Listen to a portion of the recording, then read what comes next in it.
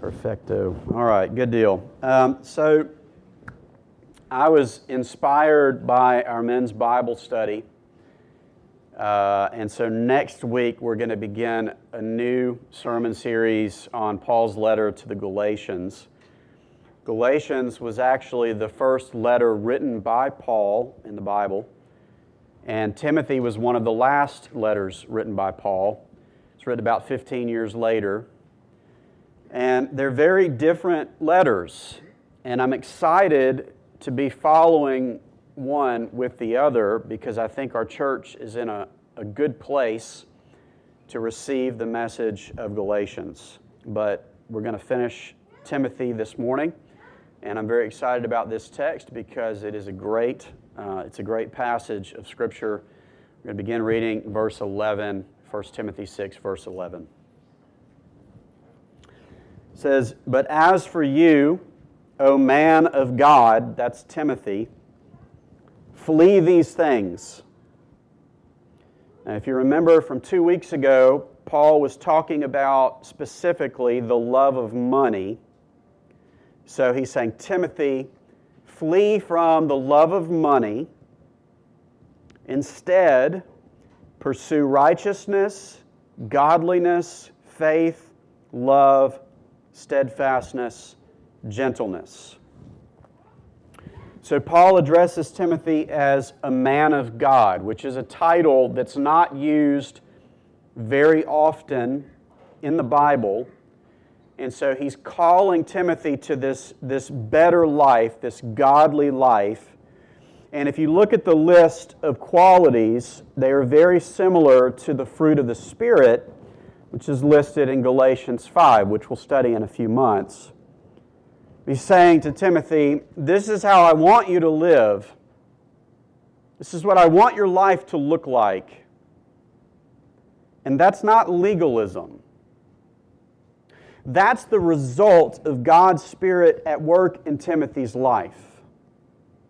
It's the fruit of the Spirit. It's also a really simple description of repentance. Repentance is when we run from something bad and we run to something good. He says, flee, pursue, right? With urgency, without hesitation. As John Owen famously said, be killing sin or it will be killing you. Run from it.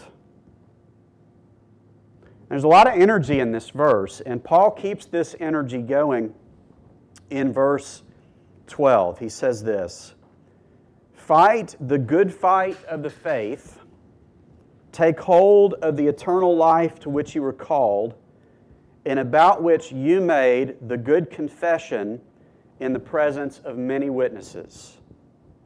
So Paul says, fight, Timothy. Fight.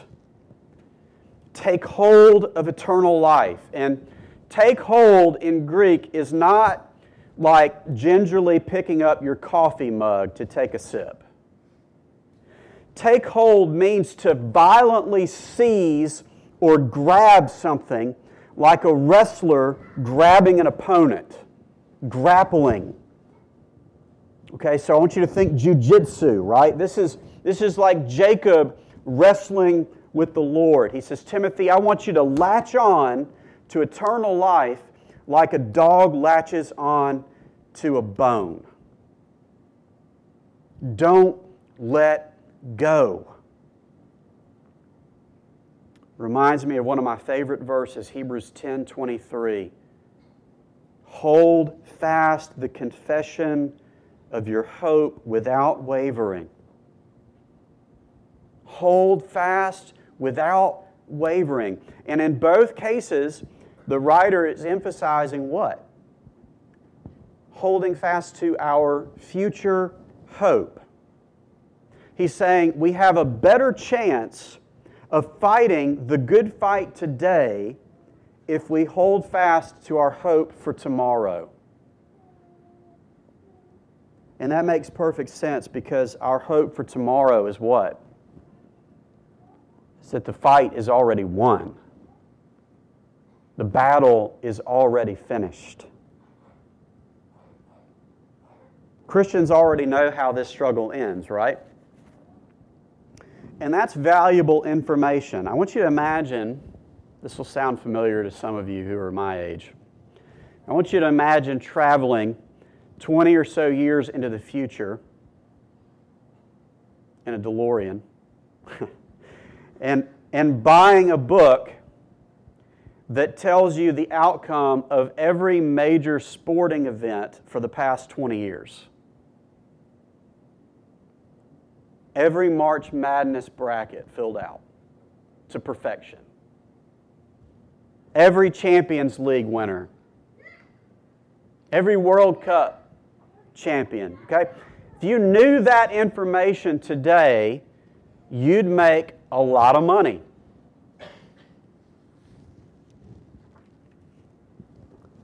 Imagine knowing today, right now, this instant, imagine knowing that death is already defeated and that one day God is going to wipe away every tear. Imagine knowing that, right? He's saying, take hold of that. Tackle that to the ground. It's the most important thing to affect the life that you're living right now. There's nothing more important than that for the Christian than to take hold of the information that eternal life waits for you. Seize that. That information is far more valuable than knowing who's going to win the national championship.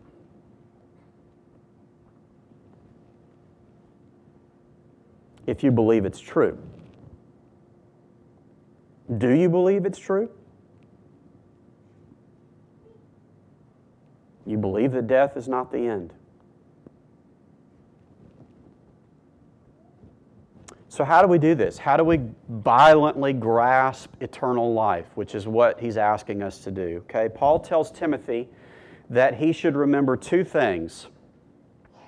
I want you, Timothy, to remember your calling to the faith and your confession about the faith.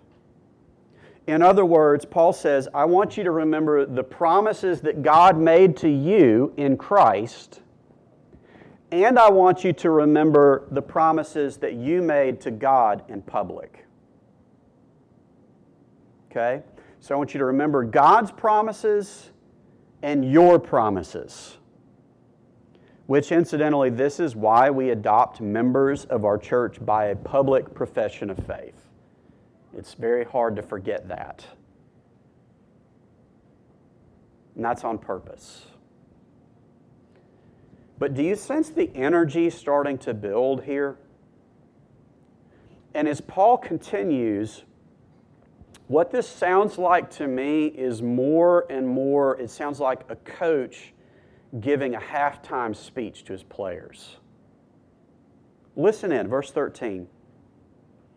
I charge you, Timothy, in the presence of God, who gives life to all things, and of Christ Jesus, who in his testimony before Pontius Pilate made the good confession, to keep the commandment unstained and free from reproach until the appearing of our Lord Jesus Christ, which he will display at the proper time.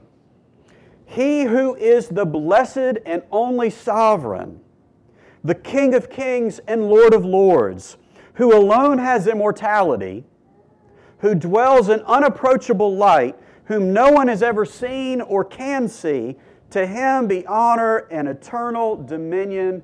Amen. Now, do you see what Paul just did for us in writing? He demonstrated exactly what it looks like for a Christian to take hold of eternal life. It looks like worship. That's what it looks like. He starts talking about Jesus and thinking about Jesus. And then he breaks into this grand announcement, and he sounds like Michael Buffer introducing the heavyweight champion of the universe, doesn't he? In this corner we have the blessed and only sovereign, the King of kings, the Lord. Like if you read it in that voice, it's like that's what he's doing. And how do I know that this is what he means by taking hold of eternal life? I know it because he's talking about what? The second coming of Jesus. It's like an entrance announcement, right? The second coming of Jesus, and he specifically mentions the immortality of Jesus. And brothers and sisters, what is our hope? Our hope is that we share the inheritance of Jesus because we're united to Him. And Paul can't handle the thought of this. He's in rapture over it. And so he breaks into worship to show us what it looks like to take hold of eternal life. Now, I want everybody to take a deep breath. Let it out. Okay.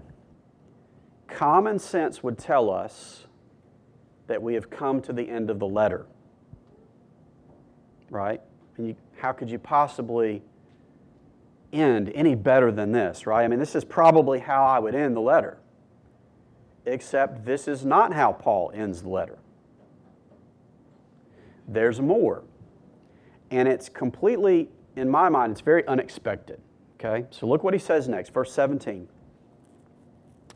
As for the rich in this present age, charge them not to be haughty. That word means arrogant or prideful. Nor to set their hopes on the uncertainty of riches, but on God, who richly provides us with everything to enjoy. Now this is for me, in my reading of the Bible, this is one of those screeching tire moments, right? So it's just so different than what he just said that you're supposed to kind of be like, why this now, right? He's already talked about, 2 weeks ago, we talked about the dangers of loving money.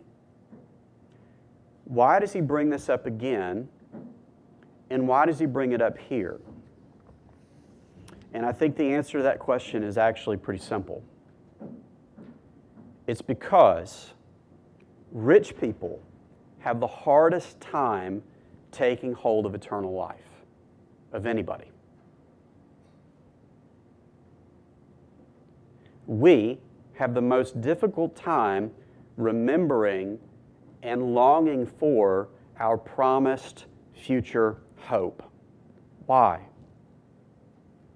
Because of our present comfort. And isn't that exactly what Paul says? He says we can't place our hope in wealth and in God at the same time. It just doesn't work. And that's why we have such a hard time with this. That's why we're so scared of death.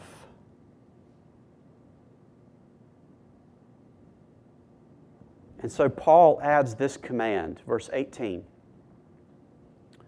They, that's rich people, they are to do good, to be rich in good works, to be generous and ready to share, thus storing up treasure for themselves as a good foundation for the future, so that they may take hold of that which is truly life. So that they may, there it is again, take hold, same word, of that which is truly life, right?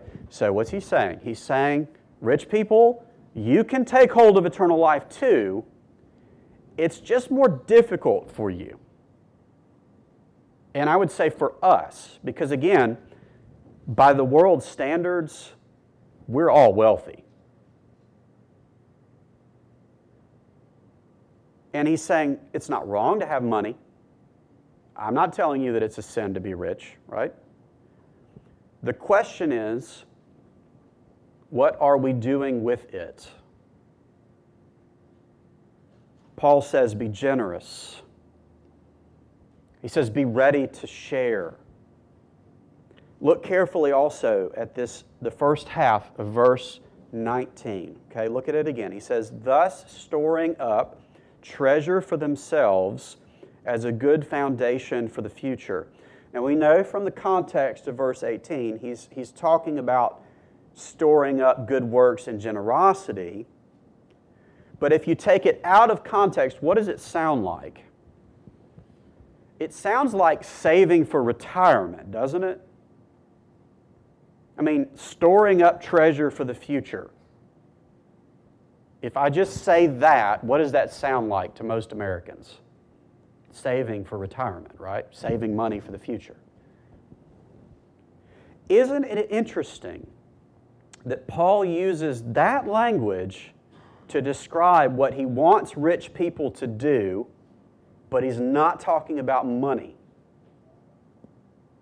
I think that's interesting because it's certainly not how we think as Americans, right? But it forces, I think, this moment of conviction and maybe a moment of clarity for us.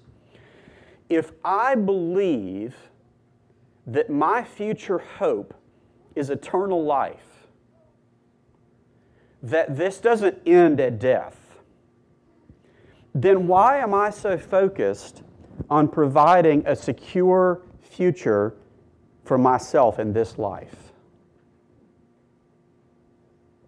Why am I so focused on comfort? Why am I so worried about not completing my bucket list?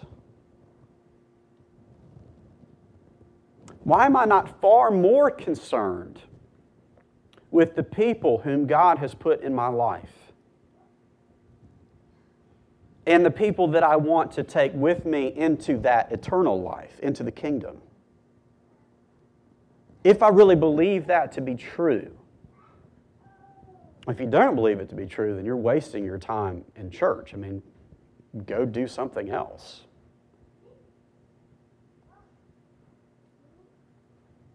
But if you do believe this to be true, is it not the legacy that matters most?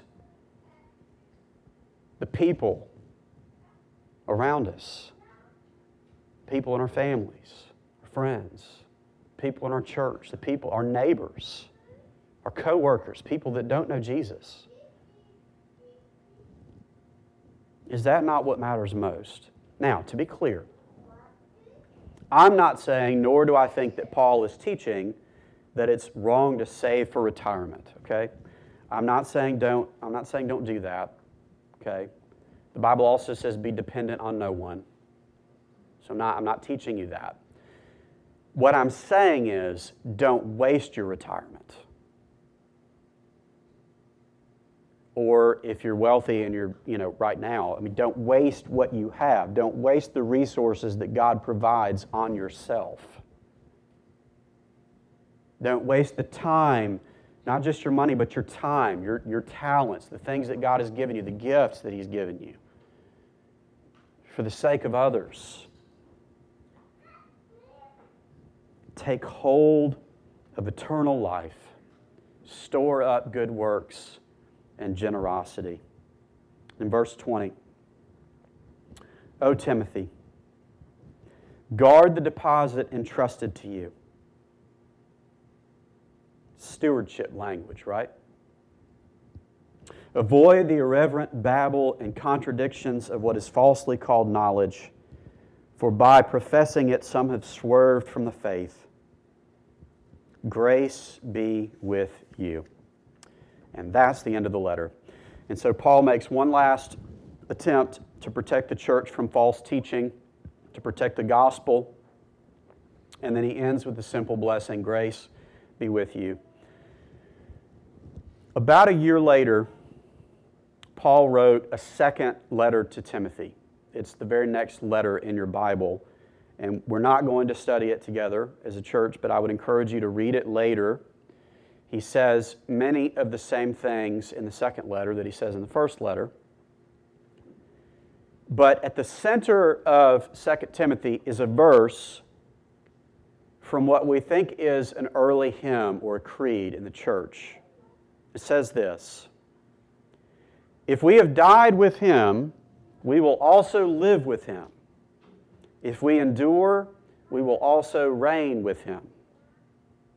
So it shows us that the life of the Christian that Paul expects is going to be characterized by sacrifice and suffering, right? The path to life is one of death. The path to glory is one of endurance. We die with Him. We endure, right? No pain, no gain. No cross, no crown. But then he continues, "If we deny Him, He will also deny us. If we are faithless, He remains faithful, for He cannot deny Himself." Now that last part is a little confusing. Some have taken that to mean that even if we were to renounce our faith and, reject the faith, that we'll still be saved, right? So if you've ever made the profession, you're good, right? Well, we can't see into people's hearts, and we don't know whether or not anything has actually happened, right? We don't know who's a real person trusting and following Jesus and who's not. In context, that's not what this means at all, because it clearly says what? It says Jesus will deny us if we deny Him, which Jesus says the exact same thing in Matthew 10:33. And so what I think Paul is saying, or what this creed is saying, is, and I'm going to agree with John Calvin's interpretation of this verse. He says, our faithlessness cannot in any way detract from the Son of God and His glory. Being all-sufficient in Him, He has no need of our confession. It is as if He had said, "Let all who will desert Christ do so, for they deprive Him of nothing. When they perish, He remains unchanged." I think that's actually what this means.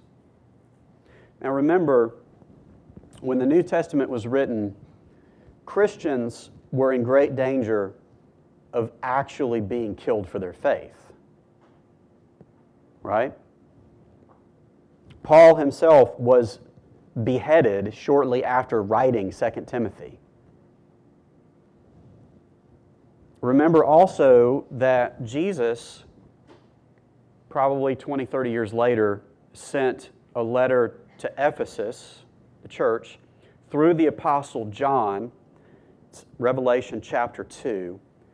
And in this letter, he says to them, you're not a perfect church, but he wrote this encouragement. Chapter 2 of Revelation, verse 2, says, Jesus says to the church, I know your works, your toil, and your patient endurance. There's that word. And how you cannot bear with those who are evil, but have tested those who call themselves apostles and are not, and found them to be false. I know you are, again, enduring patiently and bearing up for my name's sake, and have not grown weary. Okay? So this is good news. What it tells us is that Timothy did a good job. It tells us that the church in Ephesus listened to Paul, because a generation has come and gone, and Jesus says, you're patiently enduring, and you're testing the teachers, right? You're sniffing out false teachers 30 years later. Good job, right? But Jesus is not finished. He continues. He says, but this I have against you, that you have abandoned the love you had at first. Remember therefore from where you have fallen, repent and do the works you did at first. If not, Jesus says, I will come to you and I will remove your lampstand from its place unless you repent. Now, Galatians, I think, is going to allow us an opportunity as a church to remember our first love. It's one of the beautiful things about that letter. So we're going to go there next week. But for now, I simply want to end this way. I want to say to us, as brothers and sisters, I'm speaking to myself as well, please remember, the Christian life isn't over until it's over. We don't enter in the door of Christ. We don't believe the gospel and then leave it in the past, and it's not a get out of hell free card, right? There is much more life to be lived in Christ. There is much more repentance and faith, right? Keep on fleeing sin, Timothy. Keep on doing it. Keep on pursuing righteousness. Grapple eternal life. Take hold of it continuously, without ceasing. Keep on defending the gospel. Stay generous. Stay humble. Why? Why? Because Jesus is more than worth it. Because all this is true. He who is the blessed and only sovereign, the King of kings and Lord of lords, who alone has immortality, who dwells in unapproachable light, whom no one has ever seen or can see. To Him be honor and eternal dominion. Amen. Let's pray. Gracious Lord Jesus, we know that You are the only true man of God, but by Your Spirit and by Your grace, You have called us into new life. You have given us a purpose and a hope and a future, and You have given us everything that we need. We are lacking nothing. We are lacking nothing to be who You've called us to be by Your grace. We have the means, we have the Word,